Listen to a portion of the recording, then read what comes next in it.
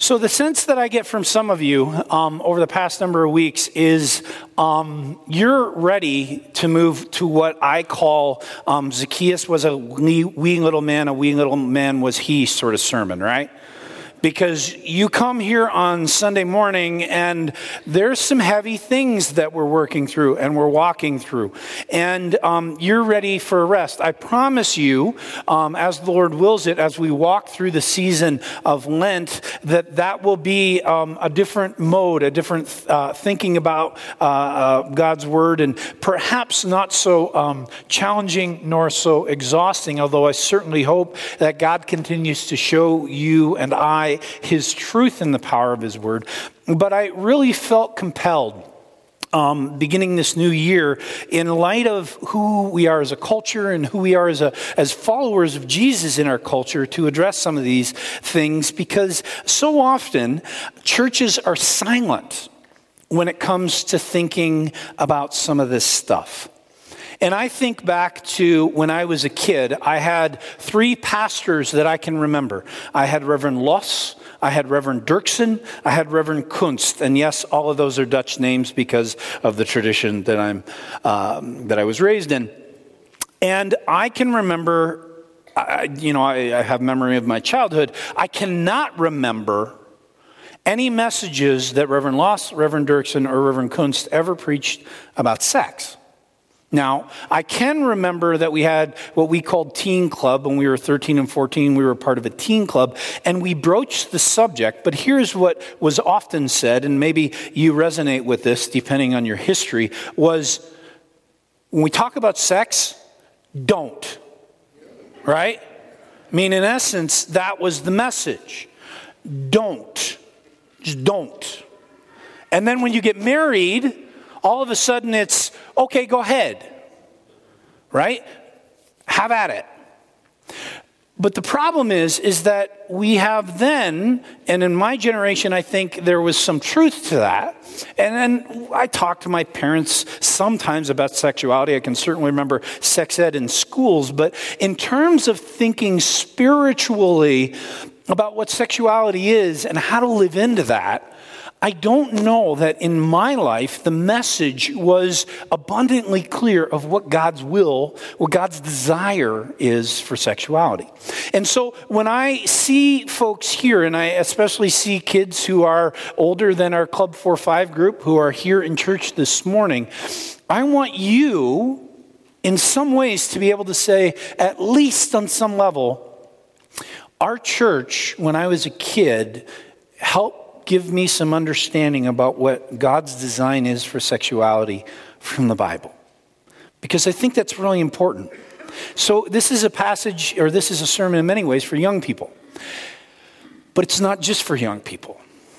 What's interesting to me is that the statistics show in a crowd of 300 people here in this church this morning, there's about 300 here, give or take, 250 to 300, that there are at least 60 people, if statistics are true, who are in some way, shape, or form addicted to some sort of inappropriate, sinful sexual behavior. 60 people. That's stark if we're going according to the statistics of our culture. Now, those things could be, it could be pornography and all the things that result from those sorts of activities. There could be simply abusive behavior that goes on in your life in some way, shape, or form. And I know those are broad strokes, but when we talk about some of these things, I'm a little hesitant to go into some of the specifics because of some of the kids in the room. But I want you to be aware that if statistics are true, at least 60 people are, and it's not just engaged with, it's addicted. Addicted.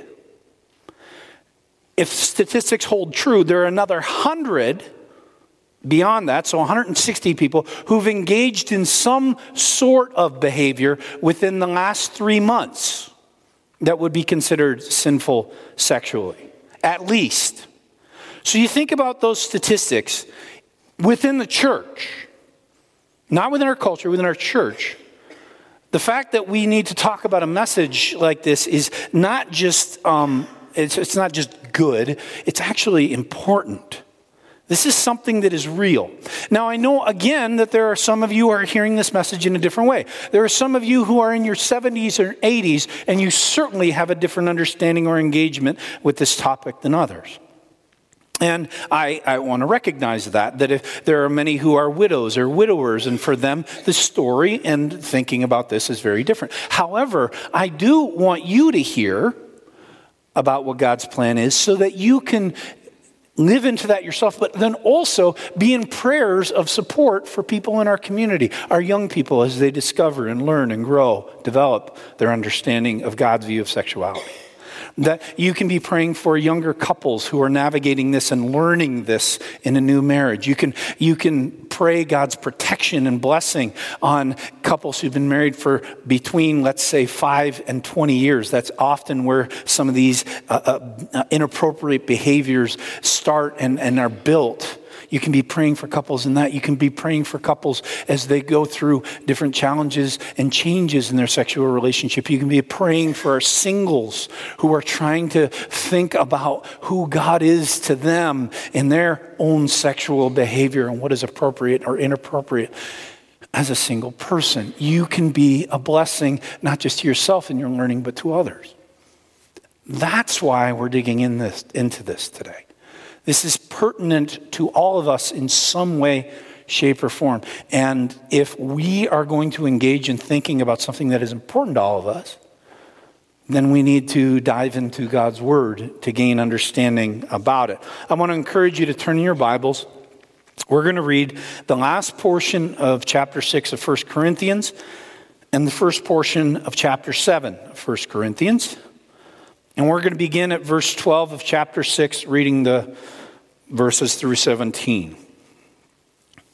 It starts off with this interesting phrase. I have the right to do anything, you say, but not everything is beneficial. I have the right to do anything, but I will not be mastered by anything. You say food for the stomach and the stomach for food, and God will destroy them both. The body, however, is not meant for sexual immorality. Now, I just want to stop for a moment. Sexual immorality in Greek, the original language the text was written in, is porneia. Porneia. You hear me? Sexual immorality, porneia. Okay, but for the Lord, and the Lord for the body. By his power, God raised the Lord from the dead, and he will raise us also. Do you not know that your bodies are members of Christ himself? Shall I then take the members of Christ and unite them with a prostitute? Never. Do you not know that he who unites himself with a prostitute is one with her in body? For it is said the two will become one flesh. But whoever is united with the Lord is one with him in spirit. So Paul begins this study of sexual immorality, or as we said, porneia, by talking about freedom. And when we hear that phrase, I have the right to do anything, does that resonate in our culture? Right? I mean, in fact, we are a country that is built upon an important bill, right? It's the Bill of Rights. We have the right to things. And oftentimes, when we think about that right to things, especially, and Bill, I'm going to pick on you just for a moment, in Kuyperian Calvinism says this: all of creation proclaims the grandeur of God. Amen, Bill? Amen. Good. The only challenge is, what Paul is saying here is, yes, all of creation does proclaim the grandeur and the glory of God, and yet, even within all of creation, there are some things that I don't engage with. Because those things, although in some way, shape, or form, they can proclaim the grandeur of God, they are not beneficial to my or the people around me in their walk with God. So living into this idea of everything is okay, which obviously, if we're listening well to the text, the Corinthian church is doing. Corinth is a place where the church was fairly well established. This is a church that Paul founded, and he had this was a strong community, but it was also surrounded by a Greek culture that was often pagan in its expression. And interestingly enough, part of the religious expression of Corinth was temple prostitution. And so for Paul to write to the Corinthian church, you're right, you can do anything, but not everything is beneficial. He's saying that to Corinthians for whom some are engaging in porneia, thinking that God's grace is sufficient, right? I mean, God be praised, God's grace is sufficient. But Paul is asking the question, are you flourishing? Are you growing in your walk with God because of these things that you say you have the freedom to do? And the answer, of course, that he is saying is no. Because you're not just doing something that fulfills your own freedom. That freedom actually is moving you towards bondage. Bondage to another in whom you're engaging with porneia. Sexual immorality moves you towards these prostitutes and you're uniting with them in the flesh. And there's a bondage that happens there. What Paul is in essence saying is this: when we allow our appetites to control us negatively, immorality of some sort is the result, and the consequence of that sin is big. Now, hear me here. I want to move to food to think about this for a moment. I love food. I'll give you specifics. I love sandwiches. Good sandwiches are like one of the things that it can consume me. Spicy Korean pork sandwich. Has anyone ever had one of those? Smoked tri-tip sandwiches. Fresh pastrami sandwiches. Amen, we're going. I'm leaving. Right?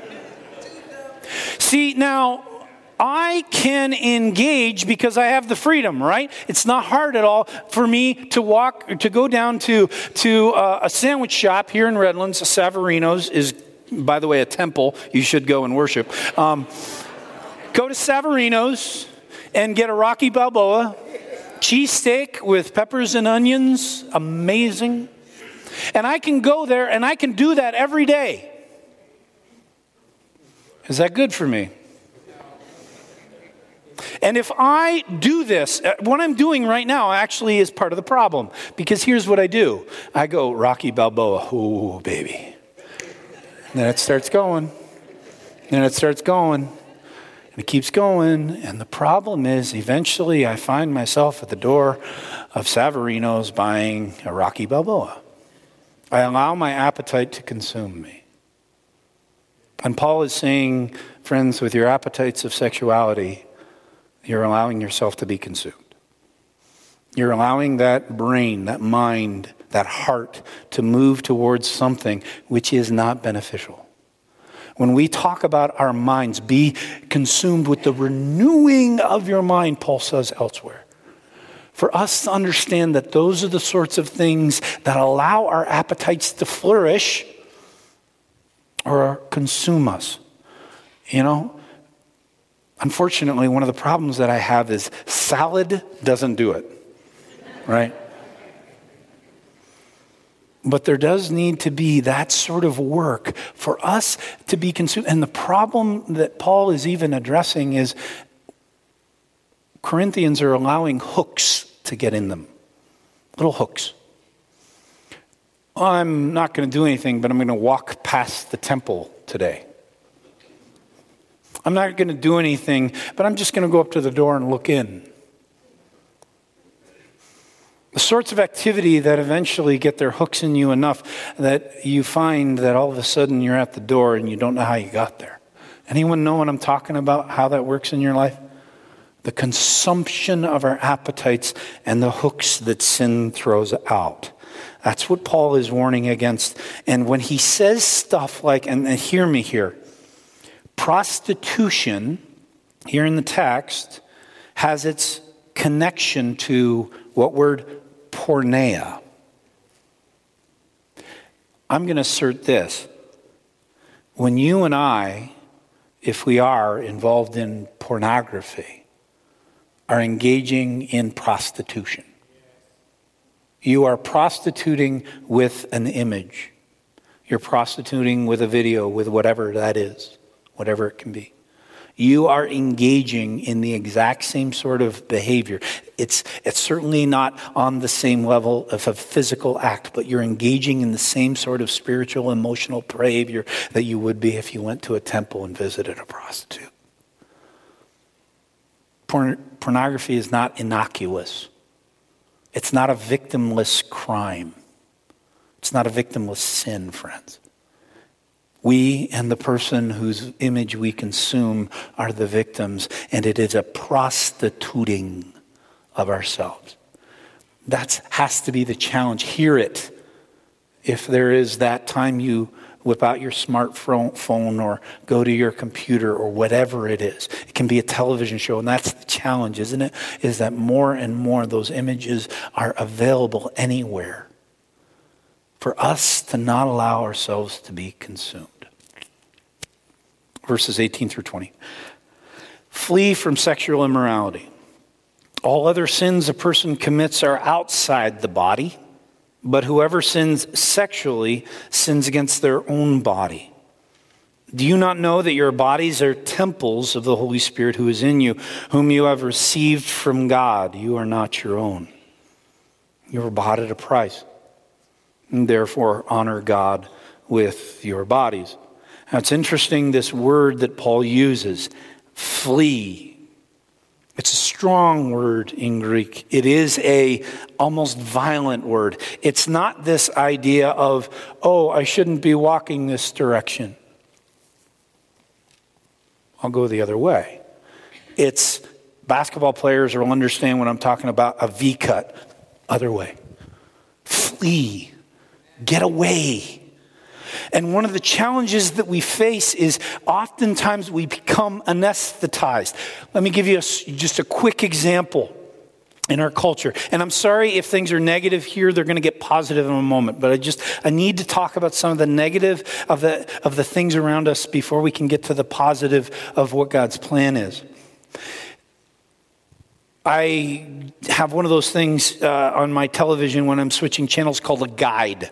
Anyone else have those guides that show you all the stuff that is on your little, whatever you're watching is in the top corner, and then you see everything else that is on. There's one show that, for whatever reason, every time it goes past, I always see it.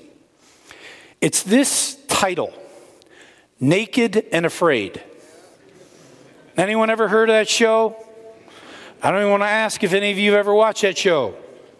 The whole premise of the show is simply this. They drop off a man and a woman in the wilderness somewhere. Those man and woman take off all their clothes. And yes, everything is blacked over or blurred or whatever, the whole show. But the whole purpose of the show is to show two naked people surviving in the wilderness. And if this were on one of those adult networks, I would understand. But you know what it's on? Discovery Channel. Frankly, that's something that I won't want to discover. But see, the challenge is, there's other shows on Discovery that I think are shows that I've seen, I enjoy. So I don't take it off. I probably should. But every time it goes past, I see it. And you know what fleeing means? Move the button quicker. I don't want that. Fleeing means stop allowing ourselves to say, it's okay. It's okay to go there. It's okay to see that. It's okay to think that. It's okay to take a glimpse. I remember this crazy phrase. I don't know. It was one of my weird uncles, and I have some weird uncles or cousin or something when I was growing up. They said something like, we were in public. We saw there was a beautiful woman over there who had not quite enough clothes on. And he looked and he said, hey, something like, check that out. And I looked. And then I said, he's married. Is that okay? And he says, it doesn't matter where you get your appetite as long as you eat at home. That's a load of garbage. Friends, that's a load of garbage. And the problem that so often we have is we're finding places to get our appetite piqued. The problem is, as Paul talks about, be careful of your appetites.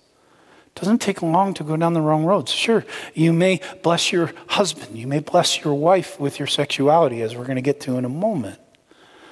But you're being consumed by something else. Flee. I'll give you another example.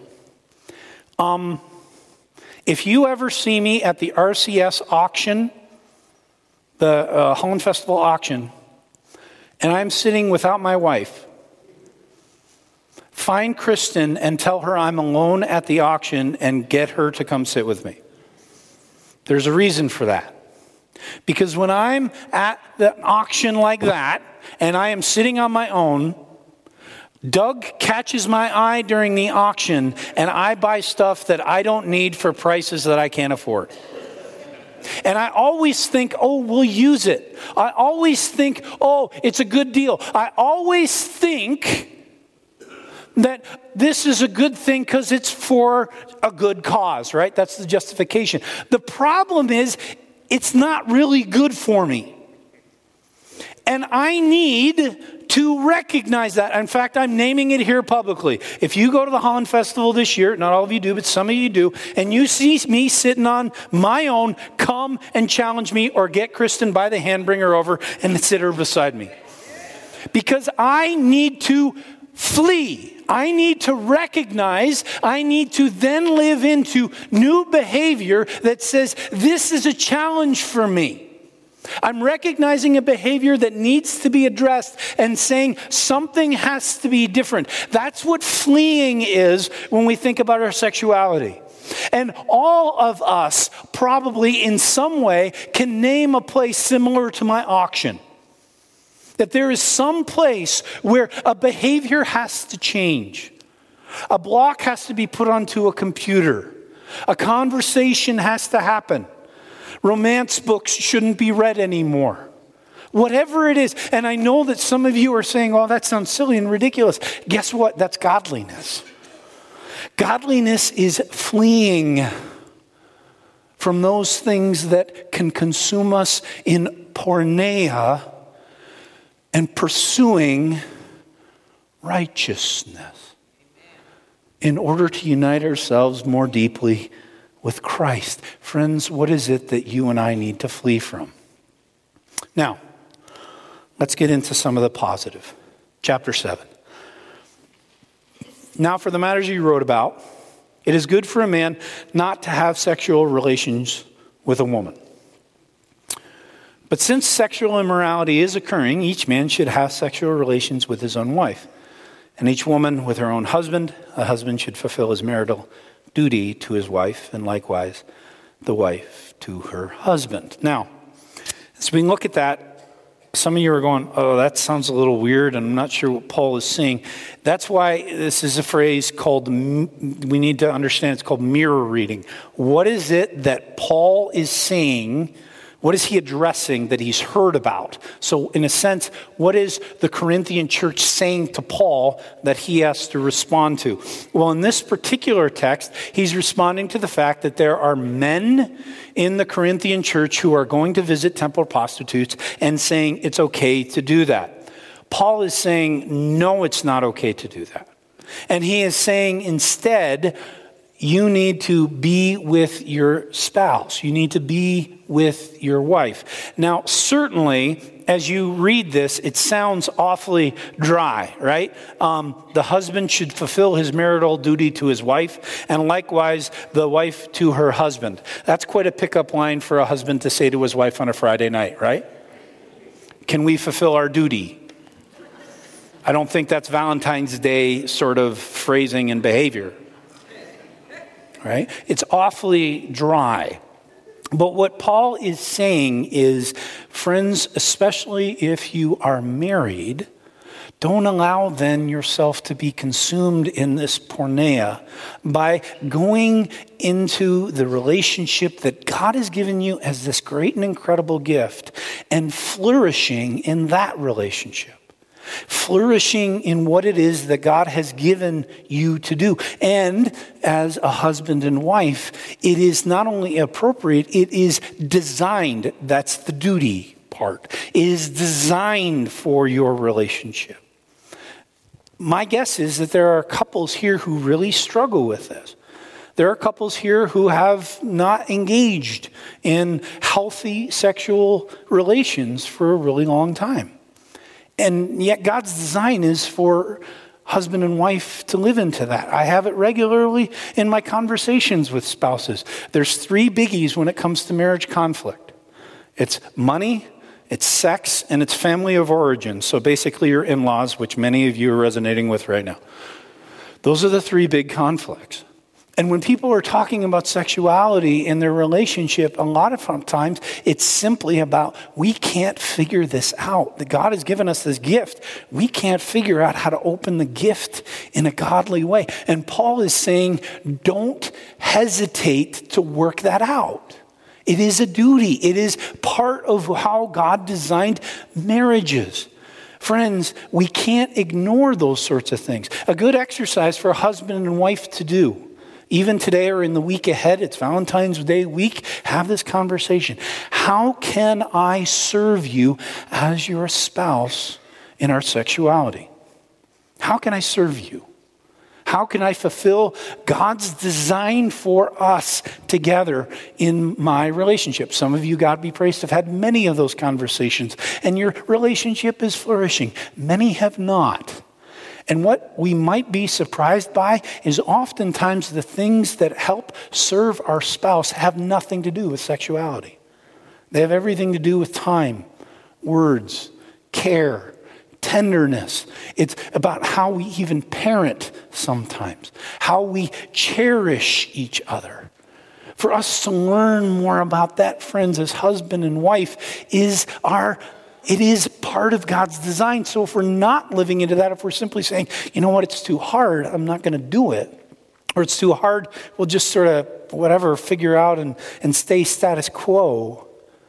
If that's it, then we're not living into God's design, flourishing. Paul's going to use a word in a moment that I think speaks deeply to this. Now, one interesting thing that Paul also mentions here is right at the beginning. It is good for a man not to have sexual relations with a woman. Why would Paul say that? Why would Paul talk about what in essence is chastity and abstinence? What Paul is saying is that when I live into a relationship with my wife, it is in many ways a distraction from my relationship with God. And that is true. I have to spend significant portion of my life living into serving Kristen, which I should. If Kristen were not a part of my life, I could then give more energy to serving Christ. Paul is living into that, and he's recognizing the goodness of that. But he's also willing to say, he says it later on in a moment, you're going to see the word concession, not as a command, that this is what you should do so that you can flourish in a different way than I. So singles, widows, widowers, hear this. You are blessed. You are blessed. And I know that's hard to hear sometimes, because sometimes you think, I'm lonely. I long for the person who I shared my bed with to be beside me, to share life with me. I hear you. But you also have the freedom that many others do not, to live more deeply into the love and relationship that Christ has with you. And for you and I to have that idea so we don't look down. And oftentimes this is a crime, oftentimes in our community. We see a single guy. Brian, how many times have you been asked, who are you dating? You did. Because we see a guy like Brian and we say, eligible guy, relatively good looking, man to man, good. And we say, Brian needs somebody. Brian doesn't. If God wills for Brian to have a relationship, God be praised. If God doesn't, God be praised even more, friends. And for us to affirm that, it is okay for us to live in singleness.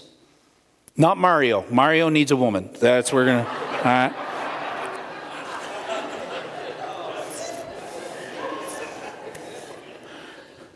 But it is okay. In fact, it is blessed.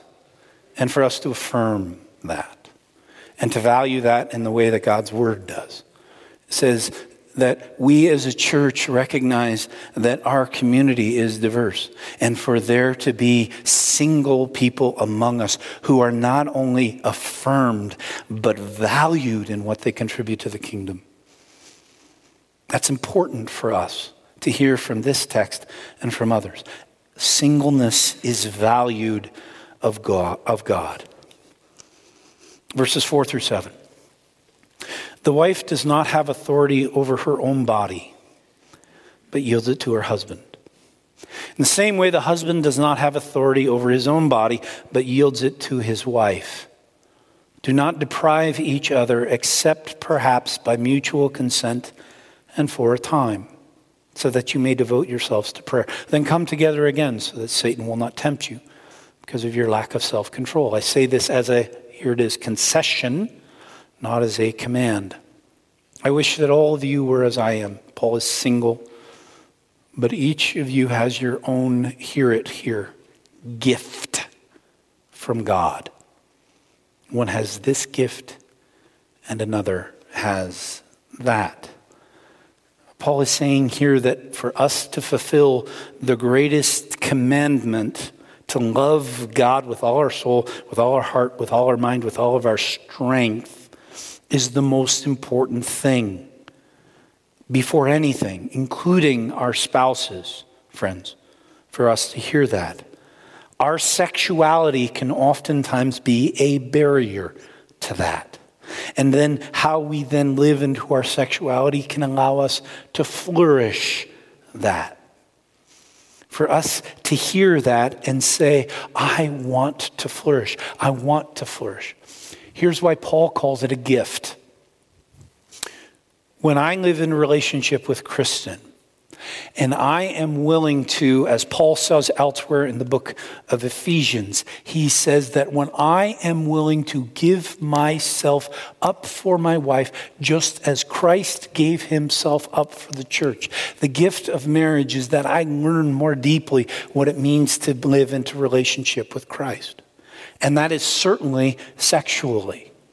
When I live deeply into giving up my own designs, passions, even lusts, desires, when I am willing to give those up to my spouse, to my wife, and say, what you desire, what you need is first. That's what Paul is saying here. It's why he says a husband's body is not his own. It is his wife's. Kristen is the same way. Thus, a flourishing sexual relationship between a husband and wife is when we are living into the model of Christ, giving ourselves up for the other all the time. Over and over again, we're willing to say, I will put you first. I will put your needs first. I will put your desires first. That is flourishing sexuality. And friends, we know, right? That's hard. That's hard, right? Part of the challenge of sexuality is that when there is good sexuality, it feels really good. Physically, emotionally, relationally, everything. Good sexuality is something that is, it's a positive. And I don't know about you, but I want more positives in my life. I want more of that. But for me to be able to say, I am willing to give up my needs, my desires, my longings for the positives of sexuality for the sake of my bride, is me giving myself up for her just as Christ gave himself up for me. Good sexuality is selfless, friends. And that's both for husbands and for wives. I can only speak from a husband's perspective. And I can also tell you as a professional who spends time with couples that oftentimes men, we need to hear, we are selfish sexual animals a lot of times. Animals, I don't mean as a beast. I mean animals in terms of we are mammals, right? We're selfish.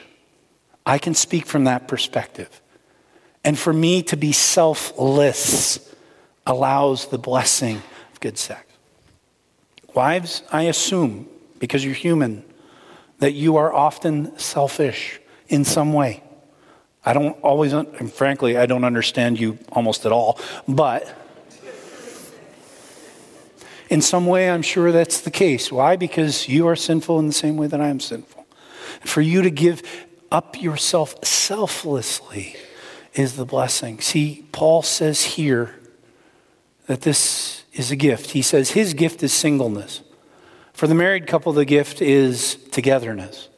It is union. It is intimacy. It is sexuality, which means that just as we need to affirm the singles of our congregation as having the opportunity to give glory to God in their own unique fashion and form, that we affirm marrieds as people who can give God glory in their own unique form. Friends, hear this.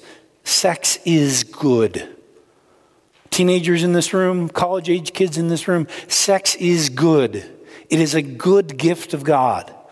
It is complex in this world to navigate and understand that sometimes, but God has given us the gift of sexuality in many ways for us to learn more deeply how to give up ourselves, how to be more selfless, how to serve another before our own needs.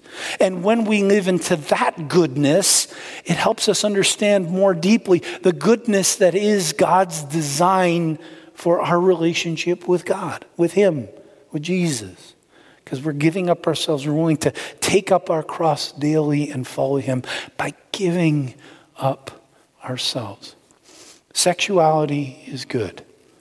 It is a blessing, a challenging one, but a blessing nonetheless.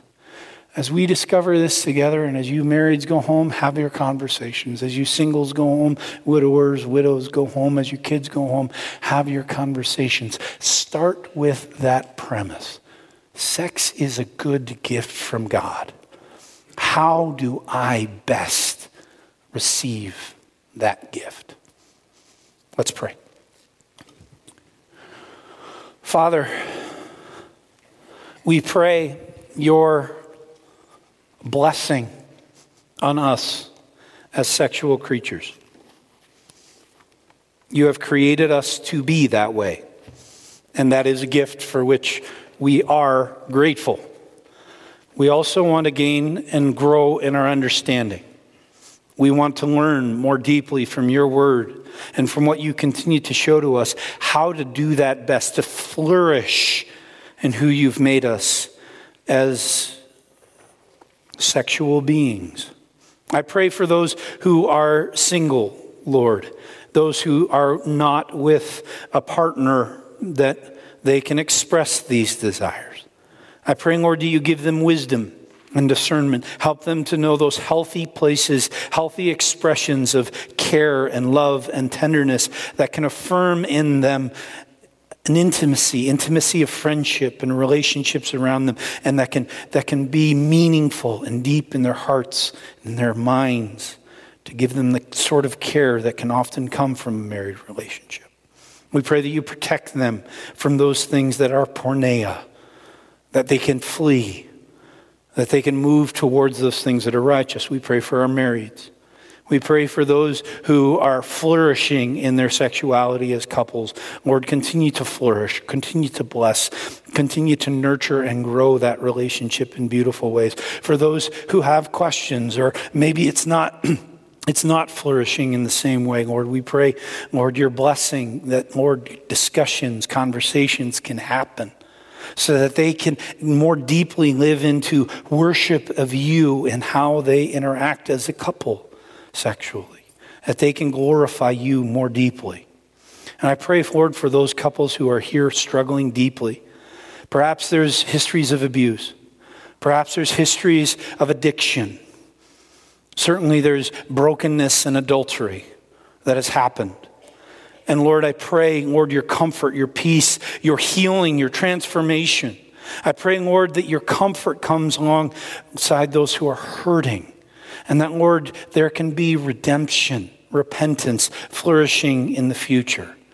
That, Lord, through hard work and through your presence and the power of your Spirit, good things can come, healing can happen, and a couple can grow. Lord, I pray that all of us can live into the world that we live into, which all of its diverse messages about sexuality, some of the challenges that we hear about, some of the things that are talked about or produced that become challenging for us to avoid or not be part of. Sometimes, Lord, it seems like it's so in our face. Lord, I pray that you give us wisdom and discernment to let those things in that help us flourish, and to flee from those things which do not. In all this, Lord, may we worship you. Lord, you call us to love you with all our heart, with all our soul, with all our mind, with all our strength. That means that we love you with who we are as sexual beings. Lord, help us to love you with that too. We pray these things in Christ. Amen.